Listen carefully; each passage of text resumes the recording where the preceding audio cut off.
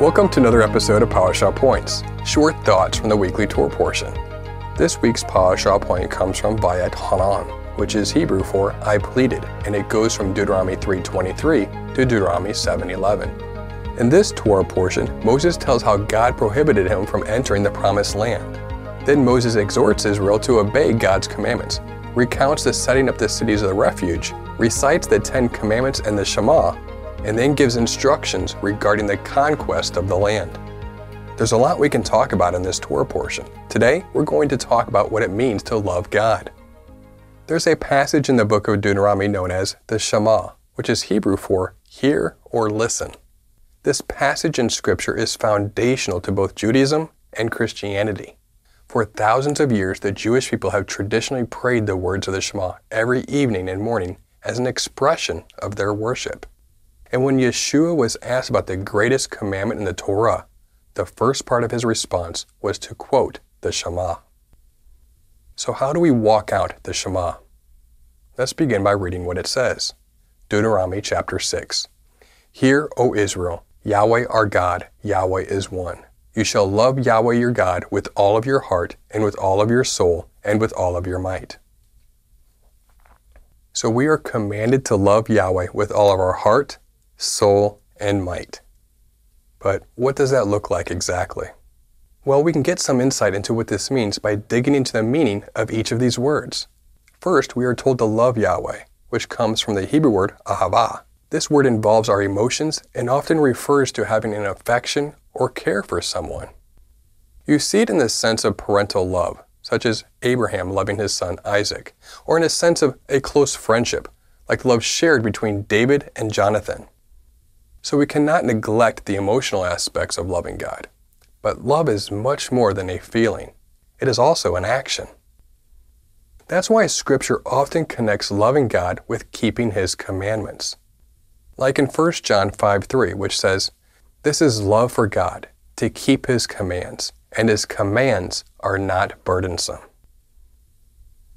We might say that we love God, but if we are not keeping God's commandments, according to how the Bible defines it, we do not really love Him according to God's perspective. God's perspective is the perspective that is important. It's the same in marriage. We can say that we love our spouse, but if we are not walking that out every day, it is an empty and meaningless statement. It's no wonder that the verses directly following the Shema tell us that we are to bind God's commandments as a sign on our hand and as frontlets between our eyes. They are to always be on our mind in our actions at home and wherever we go. We are to study them and teach them to our children.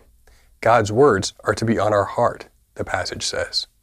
And that leads us to our next point. We are to love Yahweh with all our heart, which comes from the Hebrew word lavav. This word, and its more common shorter form, lav, refers to the physical organ in our chest. We see this in 2 Kings chapter 9, verse 24, for example. And Jehu drew his bow with his full strength, and shot Joram between the shoulders, so that the arrow pierced his heart, lav, and he sank in his chariot. In the mind of ancient Hebrews, the heart, not the brain, was understood to represent the thinking and feeling organ of humans. In fact, not once in the Bible is a physical organ that we would call the brain ever mentioned. So when the ancient Hebrews spoke of the heart, they were referring to what they believed to be the source of our thoughts, will, and emotions. And we'll see this word expressed in these ways all throughout Scripture. So to love Yahweh with all of our heart is to commit our thoughts, our will, and our emotions completely to Him. Proverbs chapter 4. Above all else, guard your heart, for everything you do flows from it. The second part of the Shema is to love Yahweh with all of our soul, which comes from the Hebrew word nephesh. The most basic meaning of this word is appetite or thirst, our natural desire for food and water, for example. That's why the traditional application of the command to afflict our nephesh, our soul, on Yom Kippur is fasting. But the word is also often used to refer to the entire physical person.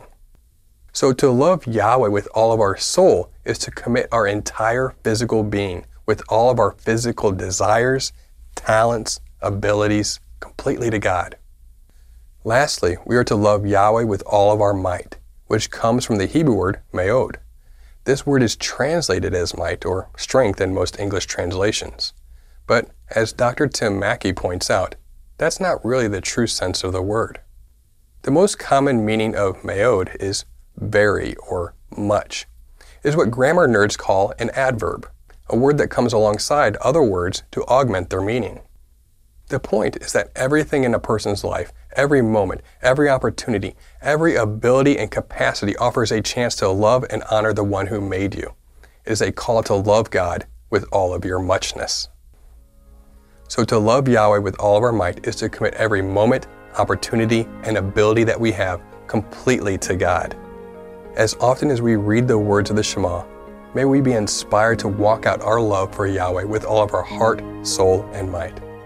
Thank you for joining us for another PowerShell Point. We pray that you've been blessed by this teaching, and remember, continue to test everything.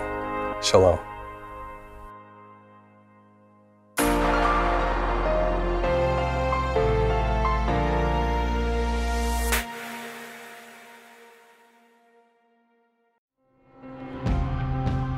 It is because of you, our generous supporters, who make it possible to offer these high-quality teachings completely free of charge.